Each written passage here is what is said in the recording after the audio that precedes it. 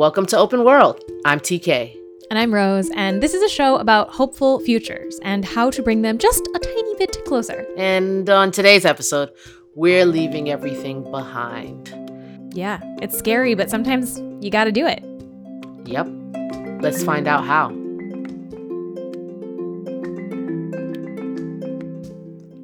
And now, This Planet Needs a Name by Evan Tess Murray.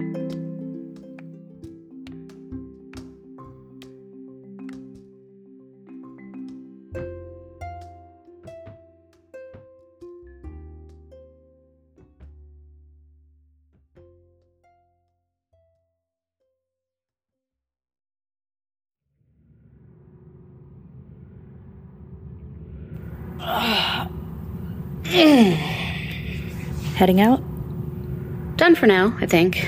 More will have to wait until you get down there tomorrow and take a look around. Still sure you don't want to be first? Why hog all the fun? I have plenty to do up here for now. All right. See you tomorrow. See ya.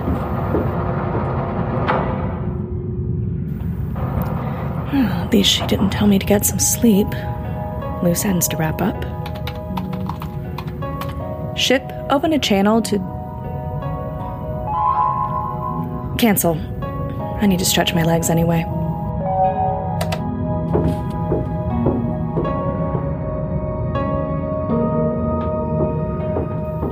Oh, hey, boss. Don't call me that. Sure, boss.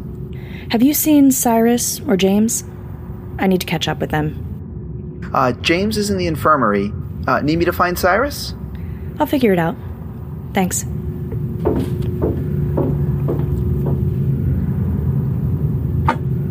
Yes? Who's there? It's Zahava. Do you have a moment? I need to check in with you. You could just come in. It's the infirmary, not my private quarters. What can I say? I'm very polite. Looking forward to tomorrow, are you? Forward, down, some other directions maybe. Did you just make a joke? No. Good, because it wasn't funny. What did you need? You haven't signed off on the plans for the clinic we're seating downstairs. Cyrus needs to finalize it all tonight. Ah, that. I thought it looked fine. I'll let him know. You might be stuck with it a while. Is it big enough? Unless our plans change catastrophically, it should be fine. More concerned about the limitations on the medical former, but I've made do with less, in worse places. I'll get Cyrus on designing you an upgrade. Well, if that's all you need, I'd like to get back to the rousing conversation I was having with the infirmary's former. Maybe I should send Cyrus to you directly. Nah, I'm actually pretty fond of the little bastard. The former, not Cyrus. Although he's alright. Alright. Don't forget to sign off on the plans. On it. Feel free to see yourself out.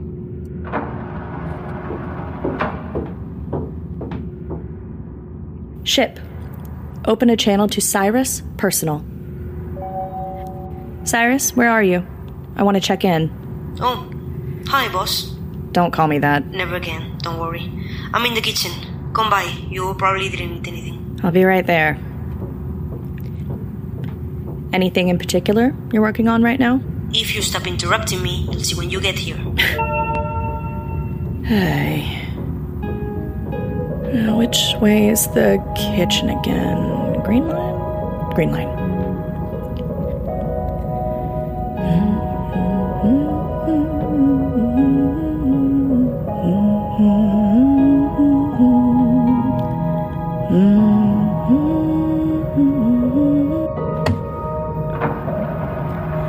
Found you. What do you have there? I have been making cheese. We already have cheese. Better cheese. This is what you think is the most important thing to do the night before we go down to the surface for the first time. Have you ever had truly good cheese? This is queso palmero. Palmero? As close as I can get without any goats from La Palma. Don't make goats. You know I don't do biologicals. Except cheese? Food is an exception. It is also not alive. Right. Good. I did want to check in with you about tomorrow, though. Can you put the cheese programming aside? Of course, boss. You said you wouldn't call me that. I'm sure everyone will stop soon. It's a good thing I love you all. Anyway, tomorrow. I just got confirmation from James that the clinic is good to go. He said he'd sign off on it. He did. I just put the seed into production. Excellent. Any other loose ends? You tell me? You know that it's dangerous, right? We might run into some unforeseen, horrible circumstances. Yes, of course. And you're prepared for that. Unforeseen circumstances are hard to prepare for. If you can prepare for them, they're foreseen. Yes. So, you're feeling good about this then? It should be very interesting. I'll take that as an I'm all set, Zahava. Thanks for checking. Yes, Zahava. Thanks for checking. See you in the morning. Wait, What? you didn't try the cheese. Really? The cheese? It would mean a lot to me if you would sample this cheese. I work very hard on these things. Fine. Oh. That is good. Very much, cheese. I don't really know from cheese, but it's cheese for sure. Even if it's not quite queso palmero. I can almost taste the goat that isn't there. I'll take a chunk for the road. Knowing that you approve makes my life here complete, boss. Cut it out. See you tomorrow. So it's red back to the bridge, and I know my way home from there for sure. Ship.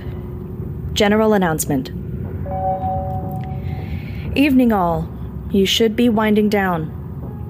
As you know, tomorrow, Cyrus and I are going down to the surface. Given everything we know, we don't anticipate any problems, but as he pointed out for me, we can't prepare for the unforeseen because we can't foresee it. I don't want to take this step too lightly. If you're able to meet up tomorrow to see us off, that would mean a lot. You'll have it in your planners already. And if you're secretly harboring resentment that you don't get to be the first one on our new home, either come talk to me about it right the fuck now, or prepare to live disappointed for the rest of your life. See you tomorrow. Zahava out.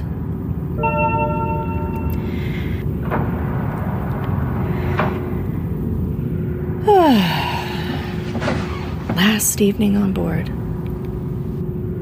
I feel like I should make it special somehow, but it's not like the ship feels like home. All that time unconscious doesn't count.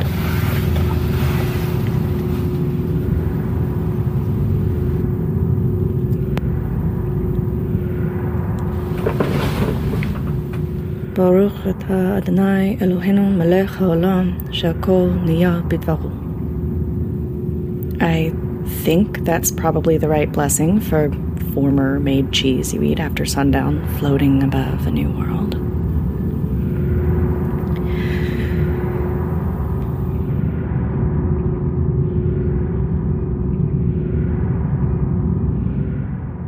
Numi, numi eldati, numi, numi nim, numi, numi remdati, numi, numi nim. Abba halach lavoda, halach Abba. ישוב עם זית הלבנה, יביא לך מתנה. נומי, נומי ילדתי, נומי, נומי נים, נומי, נומי חמדתי, נומי, נומי נים.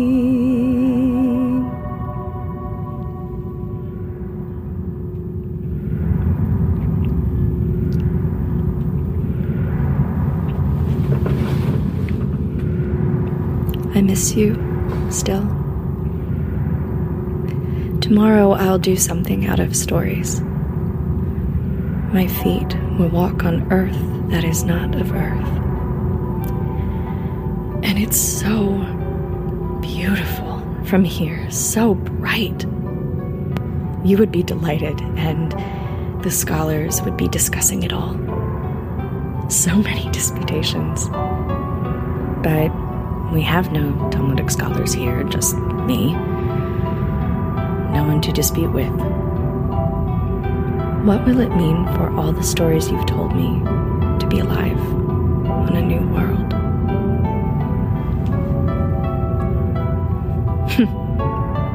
If the crew could only hear me now. Tough Zahava, lying around, wondering about how long stories live and how we make meaning. You'd like them, I think. All of them. They're hardworking and kind most of the time. I know they'd like you. There are just a few of us, but we're carrying so many, and I don't just mean literally. People worried that it would be a lonely existence. But how can I be lonely when I hear you in my mind every day? I am, though, a bit lonely. Only in the quiet, dark parts. We're all so busy otherwise. But this is the part where I sit and tell you all the stories of my day, and you laugh and cry and hold me.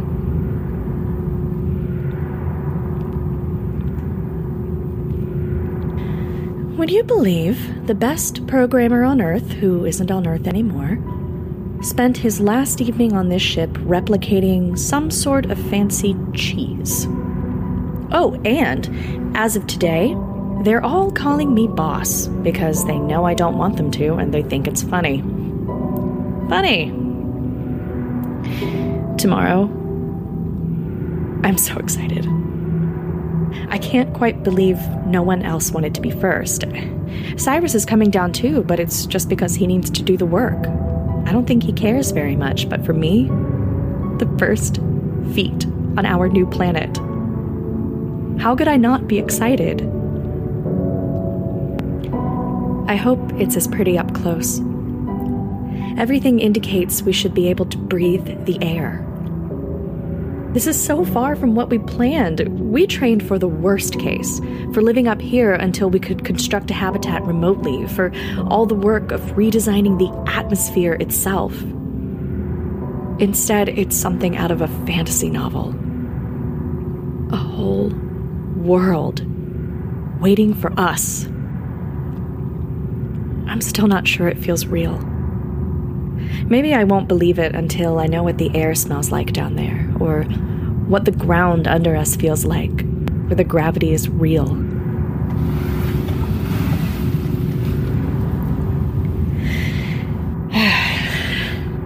I need to sleep so I can make history tomorrow with a clear head.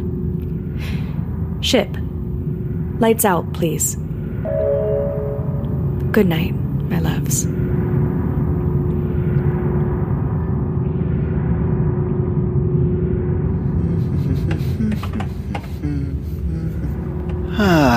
That's today's schedule sorted. What do I have time for? Okay. Ship. Record voice message to storage marked Jamil. Hey, Jamil. I told you I try not to leave out anything important, and since I don't know what's going to be important, I'm trying not to leave out anything. Most of the landing crew is up now. I'm pulling them out of suspension, one at a time, giving everyone a little support while they settle in. I'm getting the last one in a few minutes. Zahava and Cyrus are on the way to the surface right now. They're planting the seeds for our landing settlement. At this point, I can say that like it's nothing special, which is ridiculous. It's amazing, man. They're growing us a village next to the base of a space elevator on a brand new planet. It's exactly what we dreamed of as kids, you know? I live in the future. You're gonna love it here. I wish I could see your face when you wake up and see everything we've built. I should go soon. I want to get the timing right for our agriculture guy. He's sweet. You'd like him. He loves all the plants, like they're his kids. Even the algae vats. Speaking of which, there's something for your history books. All those years in stasis, and the algae vats are still full of green slime. No human oversight needed. I can't be the only one who's noticed that things are going awfully well so far. You know me, I'm not superstitious, especially for a pilot. Everyone else always had a dozen rituals before takeoff, and I just ran through my checklists. I used to pretend I had lucky socks just to get everyone else to leave me alone about it. I could never remember which ones were meant to be the lucky ones, though. I kinda wish I had them now. I'm heading over. I hope these recordings help you out. It's still a little weird to think about how we'll be your history. Anyway, talk to you soon, friend.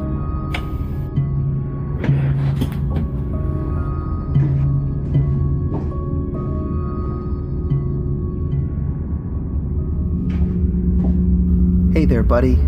Ready for this?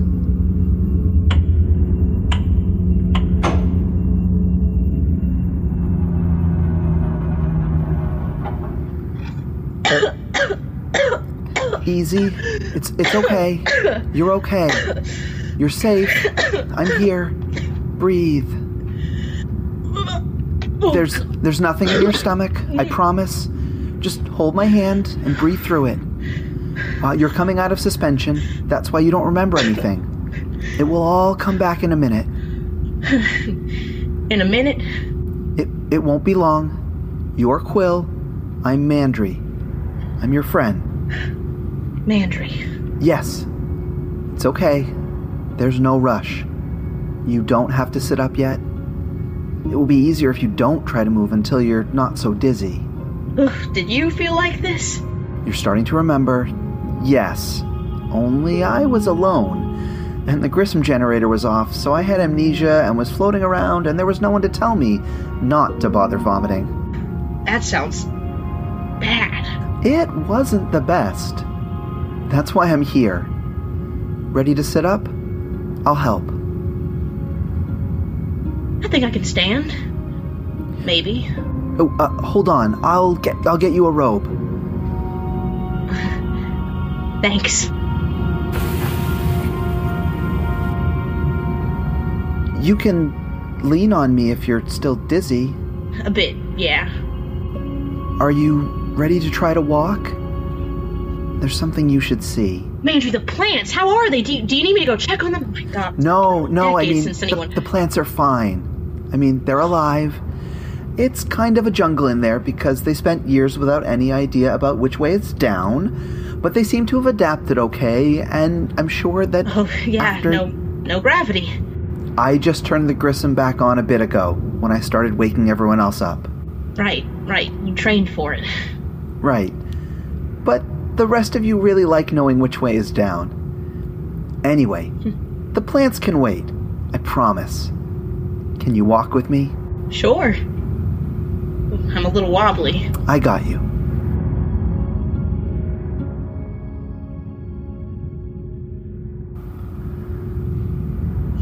Okay, so what's here?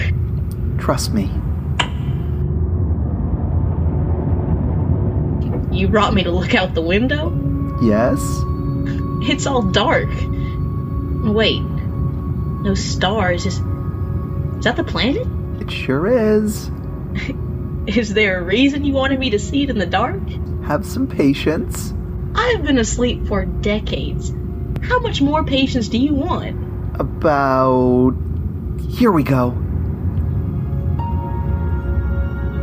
Wait, is that... Are those... clouds? Yep. Clouds! Oh, Colian must be so excited! So it has an atmosphere. Sure does. Keep watching. Oh, it's so blue, green, and black? Oh, what a pretty turquoise color. But is that water?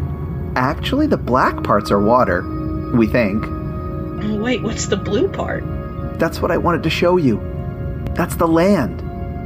Some of it, anyway. And it's blue? Well, that seems to be what color the vegetation tends toward here. Mandry. Yes? Are you telling me Yes, there are plants down there? and animals. We're looking at, well, that big patch is a forest. Oh, a forest! A forest! Well, I don't know if things are really trees, but yeah. It's so beautiful. Yeah. I knew you'd love it. That's why you brought me here now. Yeah. Do you want me to show you where your cabin is from here? You need some rest.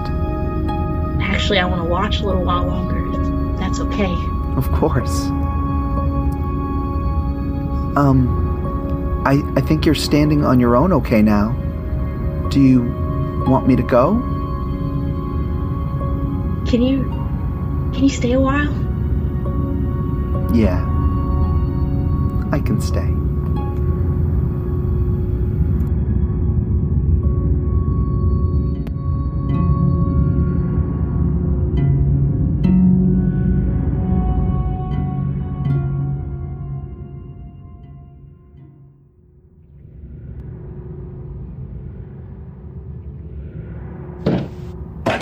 Damn it.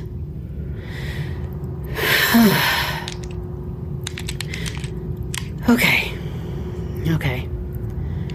This isn't gonna get any easier if I wait longer. Come on.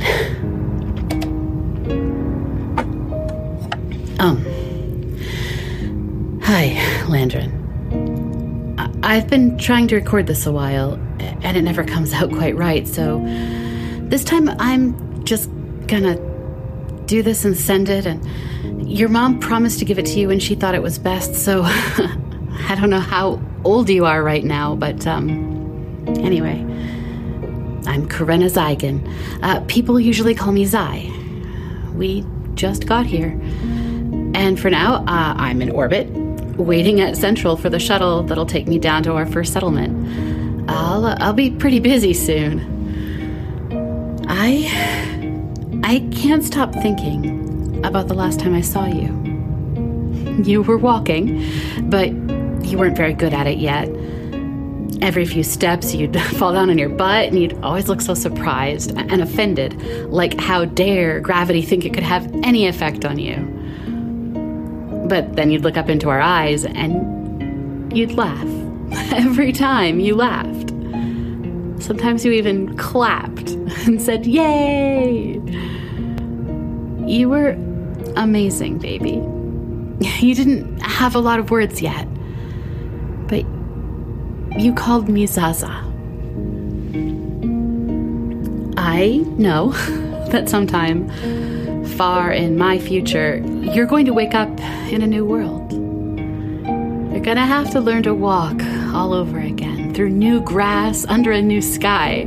Hell, it'll be your first grass, your first sky, and the only world you'll ever know. But, Landrin, baby, I won't be there. Thing is, for you to have this new and better world, I have to stay behind and make it. I just want you to know, baby, that I wish I could be there to see you walking under the bright sky with your mom. I wish I could watch you grow up. It's okay that I can't. It's worth it. It's so worth it. Don't ever worry about that, okay? I want you to know that you are so loved. You're the best thing your mom and I ever made together. I don't know what you'll do with your life, but I know it will be amazing. And take care of your mom for me too, okay? We made some hard choices, and it's too late to take them back now. But I want her to know it's all right. It'll be all right. So, Landrin, baby, there's one way I'll still be with you. My name is on the blueprints for your whole planet. Every time you flip on a light switch, that's me, okay? You'll have light because I love you. Every day. Always. Your Zaza loves you, baby. Go be amazing.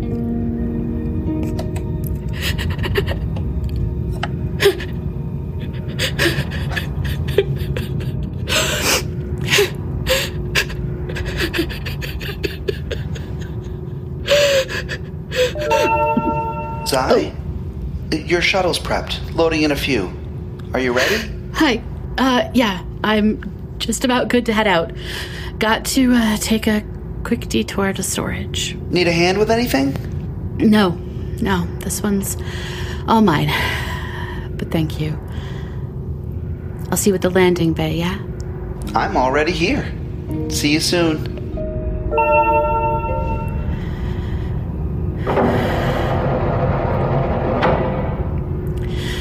Well, here we go.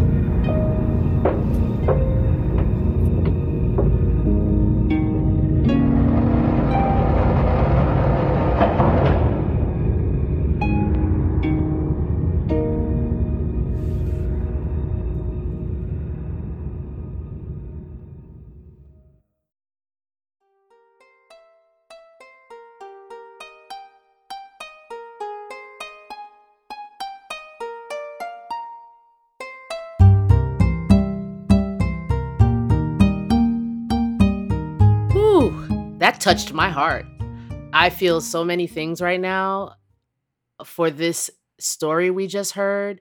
It's about pioneering, and it included so many different people and cultures, which is not really something you see in the movies about people going to plant their flag somewhere. So I really, really appreciated This Planet Needs a Name for that. What'd you take from it, Rose?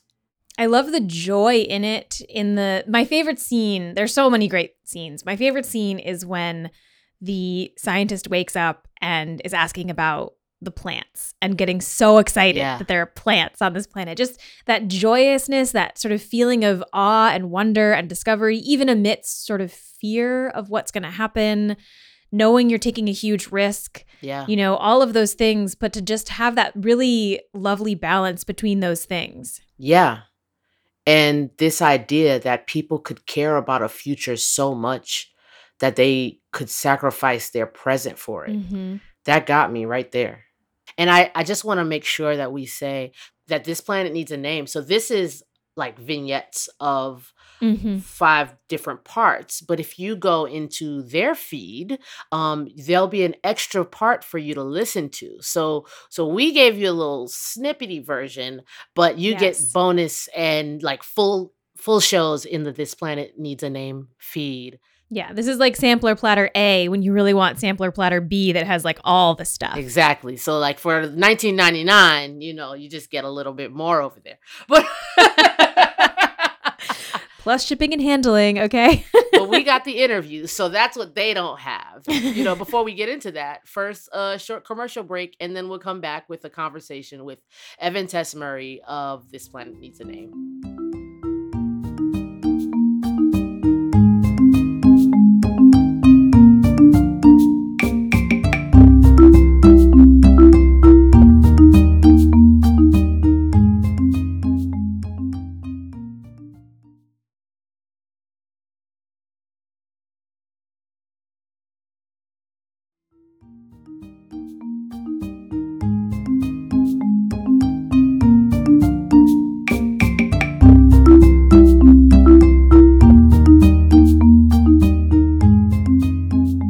Evan Tess-Murray, thank you so much for coming on the show, talking about this piece. This was really fun. We just listened to it, and I'm excited to talk to you about it. Thank you so much for having me. I'm really excited for this conversation. Yeah. So let's start with maybe the origin story of this project. How did this Planet Needs a Name project begin for you? I have been listening to audio drama for quite a while and absolutely love it, and kept getting inspired and wanting to make my own pieces and running into bumps like that I had never written.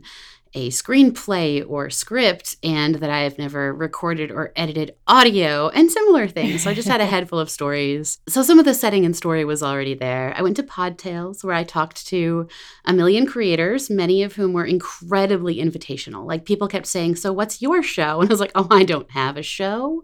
And they'd say, really? Are you sure? And by the time I left, I thought I wanted to take this scrap of an idea that I had and turn it into something.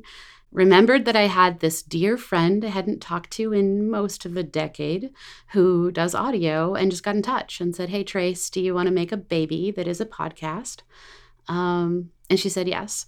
So the ideas for the show, the kind of central thesis and theme, the hopefulness, all of that was already in my head. And then I talked to Trace, who was very thoroughly on board. And then we threw together an audition about 2 days later. Cast, and in the next 2 weeks got everything up and running. Decided to jump and see if I could figure out how to fly on the way down. Yeah. So what listeners just heard is actually sort of a little bit of a snippety snip up of a couple of different things that you've worked on, and it doesn't have all of the prologues in it. So maybe can you talk to us a little bit about the bits that they may have not heard, but they can go listen to very easily on your website? Sure. So when we did these originally, they were 4 separate chunks released one at a time as once a week as sort of teasers. The second one is the one that when we put them all together into a full prologue, but then for the purpose of this, we cut one piece out for time mostly. And so if they listen to the full one, there is a whole section in there with a character that they have not met yet, whose name is Colian. They are a weather expert and climatologist, and it was our second released prologue, and the actor in it is my colleague and partner in making this thing, Trace Callahan, who is also the audio engineer, composer, sound designer, does all her own Foley, and acts one of the characters, because we like having as many jobs as possible. You get to hear Trace as Colian talking to a bunch of satellites and some more singing. In some of the sort of social media and website for this project, you say that this is an audio drama that's suitable for our times. I would love for you to say a little bit more about that and like what that means to you. That is almost a tongue-in-cheek way of me referencing the fact that we are very deliberately hope punk, that especially when I started dreaming this thing up, but including now, it feels like a fairly grim world a lot of the time. We have the challenges we face are very much in our face, and a lot of our fiction grapples with that in a lot of different ways. I want to grapple with that not by pretending it's not there, but by telling a story that still allows us to have moments of joy, of laughter, that allows the hard things to be meaningful. So when I say suitable for our times, I mean maybe you need to step outside of the grim things for a little while, or maybe you need a world where we can acknowledge that grim is real, but so is hope, so is joy, so is the sense of wonder. So that's really what I mean. Also, I'm telling the story I need, so there's that.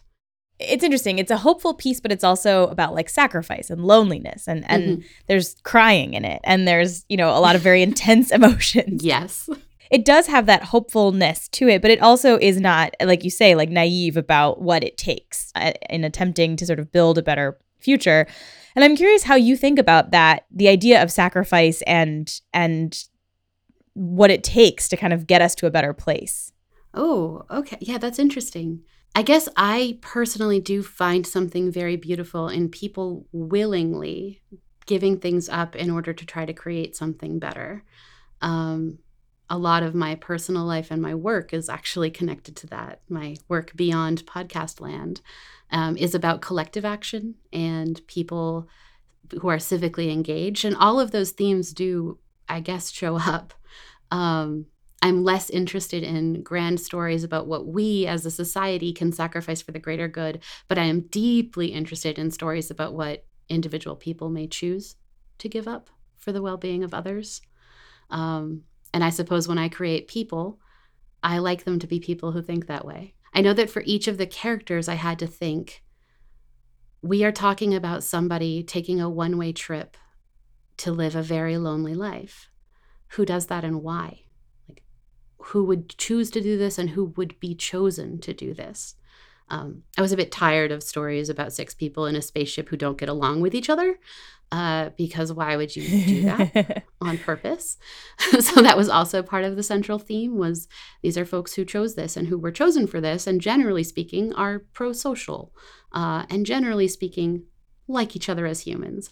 So that was also a piece of what I was trying to say, and I hadn't thought of it specifically as a sacrifice until you used that word. Oh, interesting. Yeah, well, it's fascinating to me because, right, we're gathering up hopeful stories, right? And so that's the whole open world is like really invested in trying to gather up these stories that are hopeful without being naive, without being sort of, too blasé about the future. And a theme that shows up in almost every one of them is loneliness. Oh. It doesn't always show up in the same way. Sometimes it's loneliness because in the future we don't have certain things anymore and we're having to kind of connect over other things. And, or it's loneliness because it is people who've sort of decided to try this thing and been on their own. But I'm curious if you have any thoughts as to why loneliness might show up in so many of these hopeful futures. Is there something inherently lonely in the act of even trying to be hopeful right now? Oh, yeah. I feel like moving forward, I'm not trying to tell a specifically lonely story, but it absolutely did start there. And I think you might be getting at something that I like to think that the evolution of hope punk as a genre might do something about, which is that it does feel, right now, hopefulness in general feels defiant, incredibly so. In my office, we talk about that, defiant optimism, hope as a choice, not as a default setting, which is also what I'm attempting to write. But it does feel a bit like you're walking out of step when you look at the world as it is and you say, I am not going to act as though my choices don't matter. I'm going to go ahead and act like all of it does matter. A better future is possible, and we're going to get there. I'm going to grit my teeth and grin about this while we try very hard to get there. It's a raised fist of optimism. But I can see there might be a pretty steady theme going on there of people who start out going like, but I'm the only one choosing this thing. Or what if there's only a few of us who really care? I don't think it's true. I think a lot of people really care. Personally. I want to believe. And this has also come up a couple of times where people didn't want to write the same white guy colonizes new planet version of kind of like moving into these other planets. And you would, there's multiple pieces in this in the story that kind of like subvert some of those tropes in ways that I think are really delightful. But I am curious how you as a writer think about how do you tell a story where people are going into the space looking for a new planet and sort of avoid some of those like colonization tropes and ideas, and in the context of like building a better future and maybe not replicating the mistakes that humans have made in the past in this same sort of type of adventuring. Well, thank you for pointing out the corner I am writing myself into as we speak. And hoping that I can write my way through for this piece, which was intended to set up much more story. We really only touch on it. So it's a way of, there are a lot of little things in there, as you say, that are my ways of trying to say, this is not your standard colonization narrative.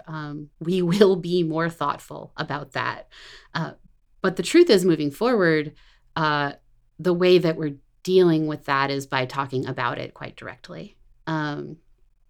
So attempting to subvert the trope of, look, we are colonizing a new planet and that's the best thing anyone has ever done, literally by confronting it quite directly. And I think that by staying very close to the experience and being as honest as possible and as sincere as possible about the fact that that's a hard story to tell, I think we'll get there.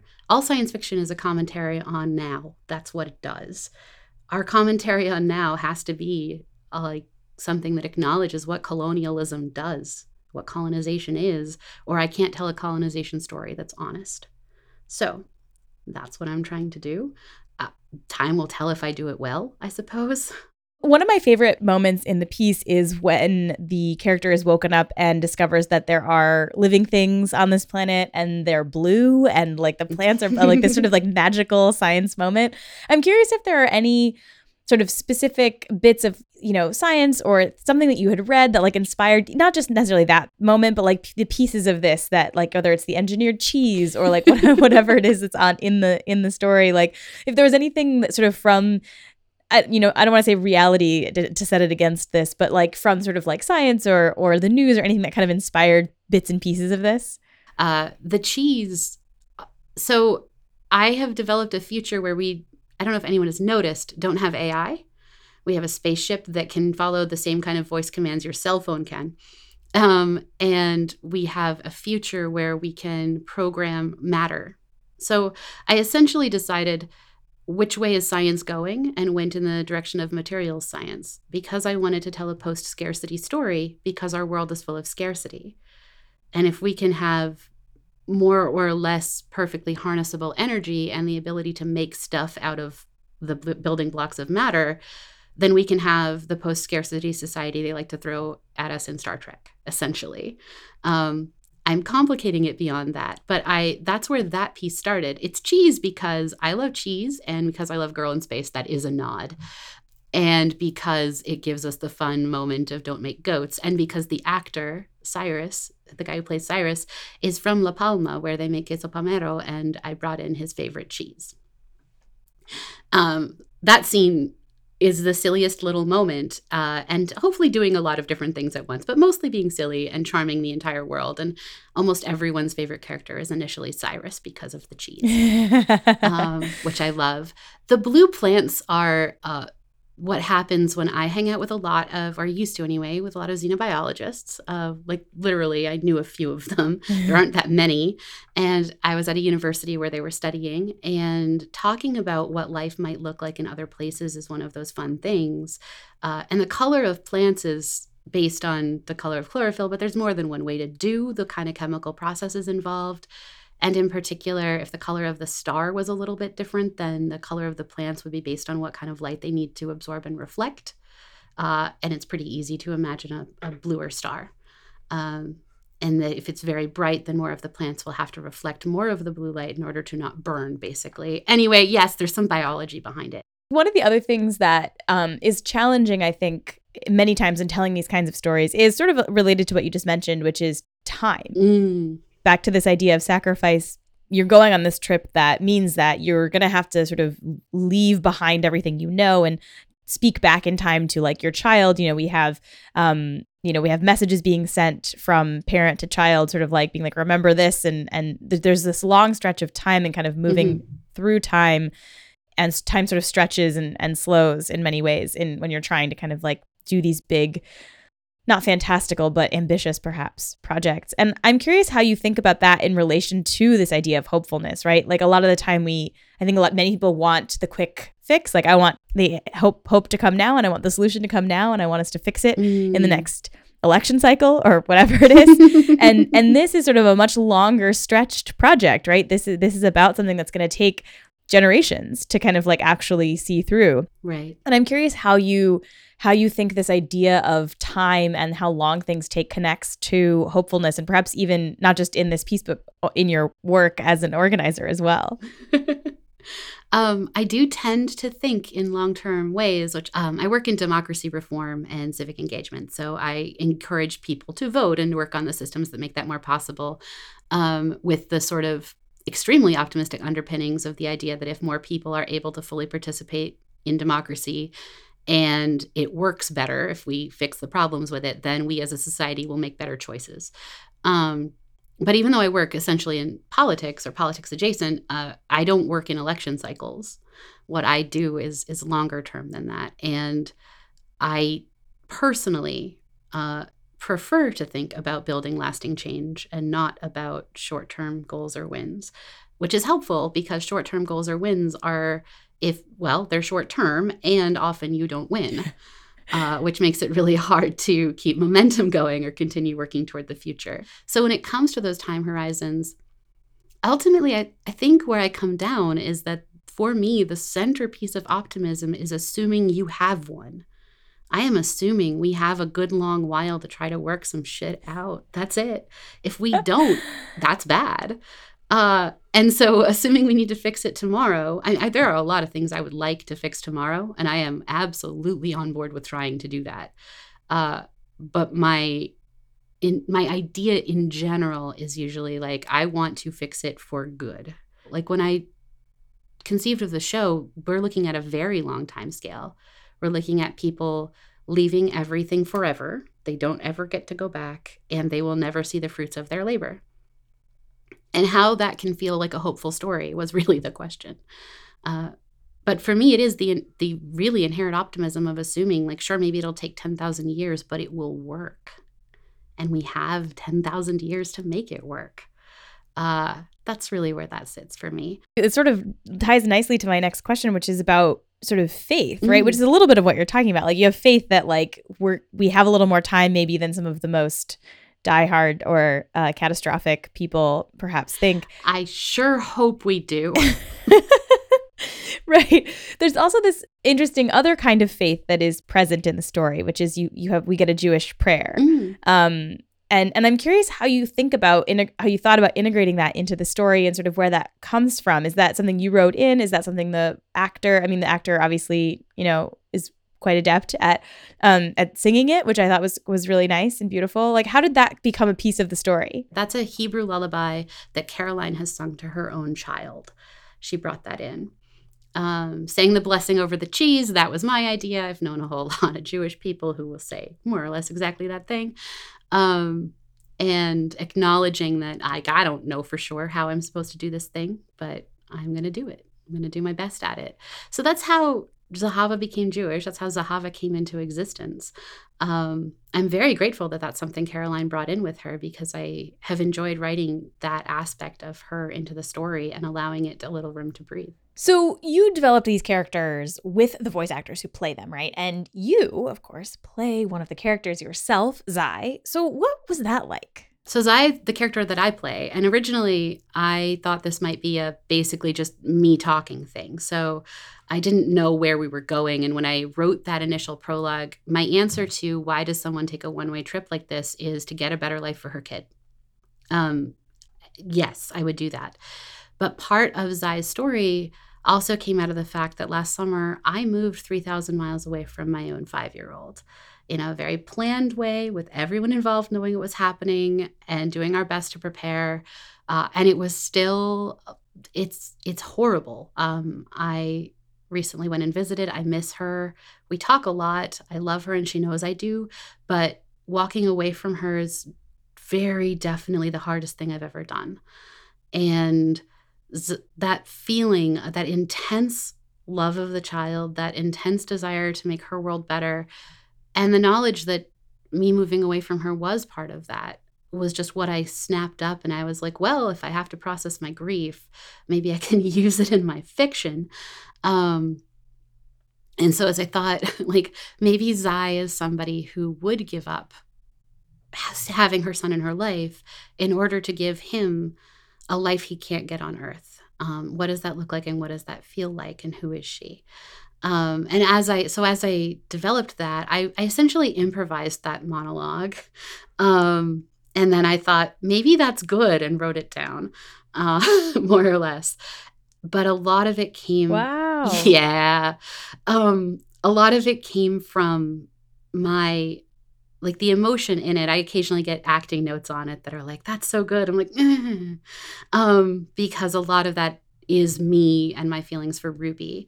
When Ruby's mom, who is a lovely person and a dear friend, popped up in our online server, she just introduced herself as Landron's mom. Oh. Because, yes, because it's very autobiographical, essentially. I'm not specifically building Ruby a better world. I'm just out here living my life and she's living hers. But that was the inspiration for that. The question of why do you give up everything can be for your kid. That's a very real thing. But that means giving up everything, including the kid.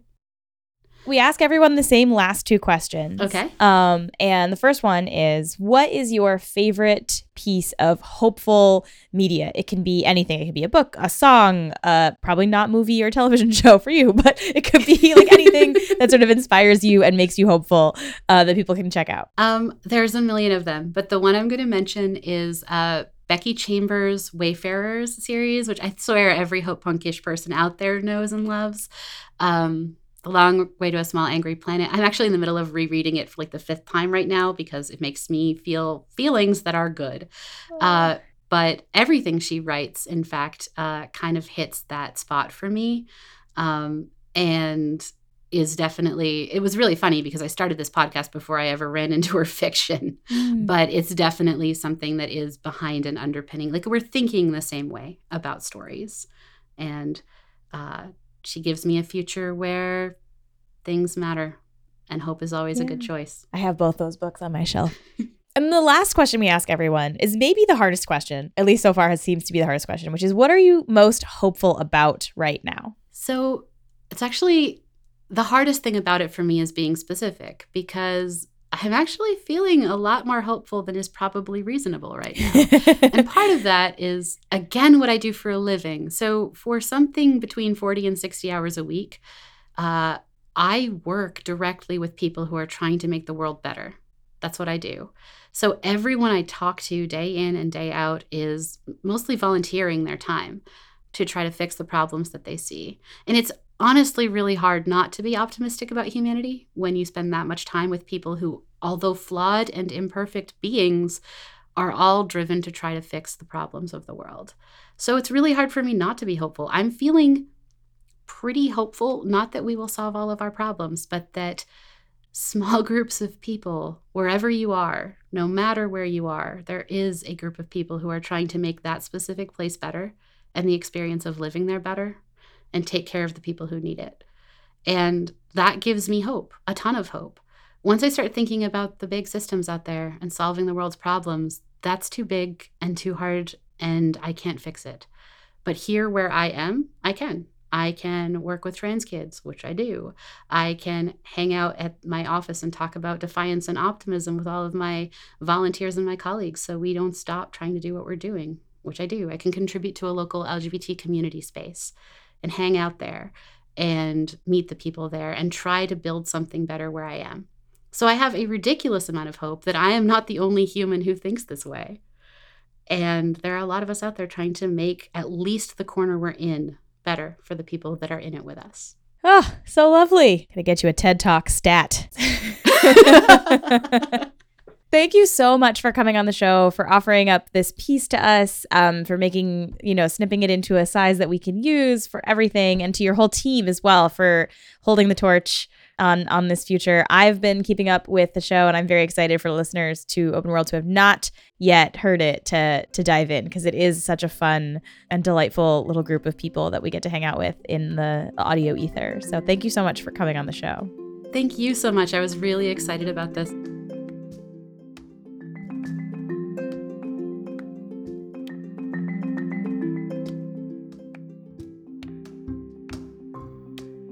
This Planet Needs a Name was created by Evan Tess Murray, who also wrote and directed this episode. Original composition, sound design, and audio engineering are by Trace Callahan.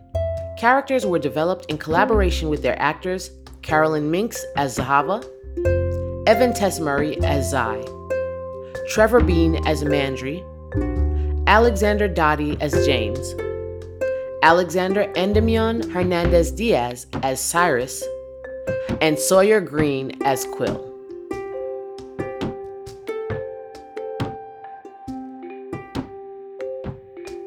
Open World is a partnership between Philos Future Media and Flash Forward Presents. Hosted by TK Dutess and Rose Eveleth. Produced by Brittany Brown. Intro music by Blue Dot Sessions. Additional sound design by T.H. Ponders. With engineering by C.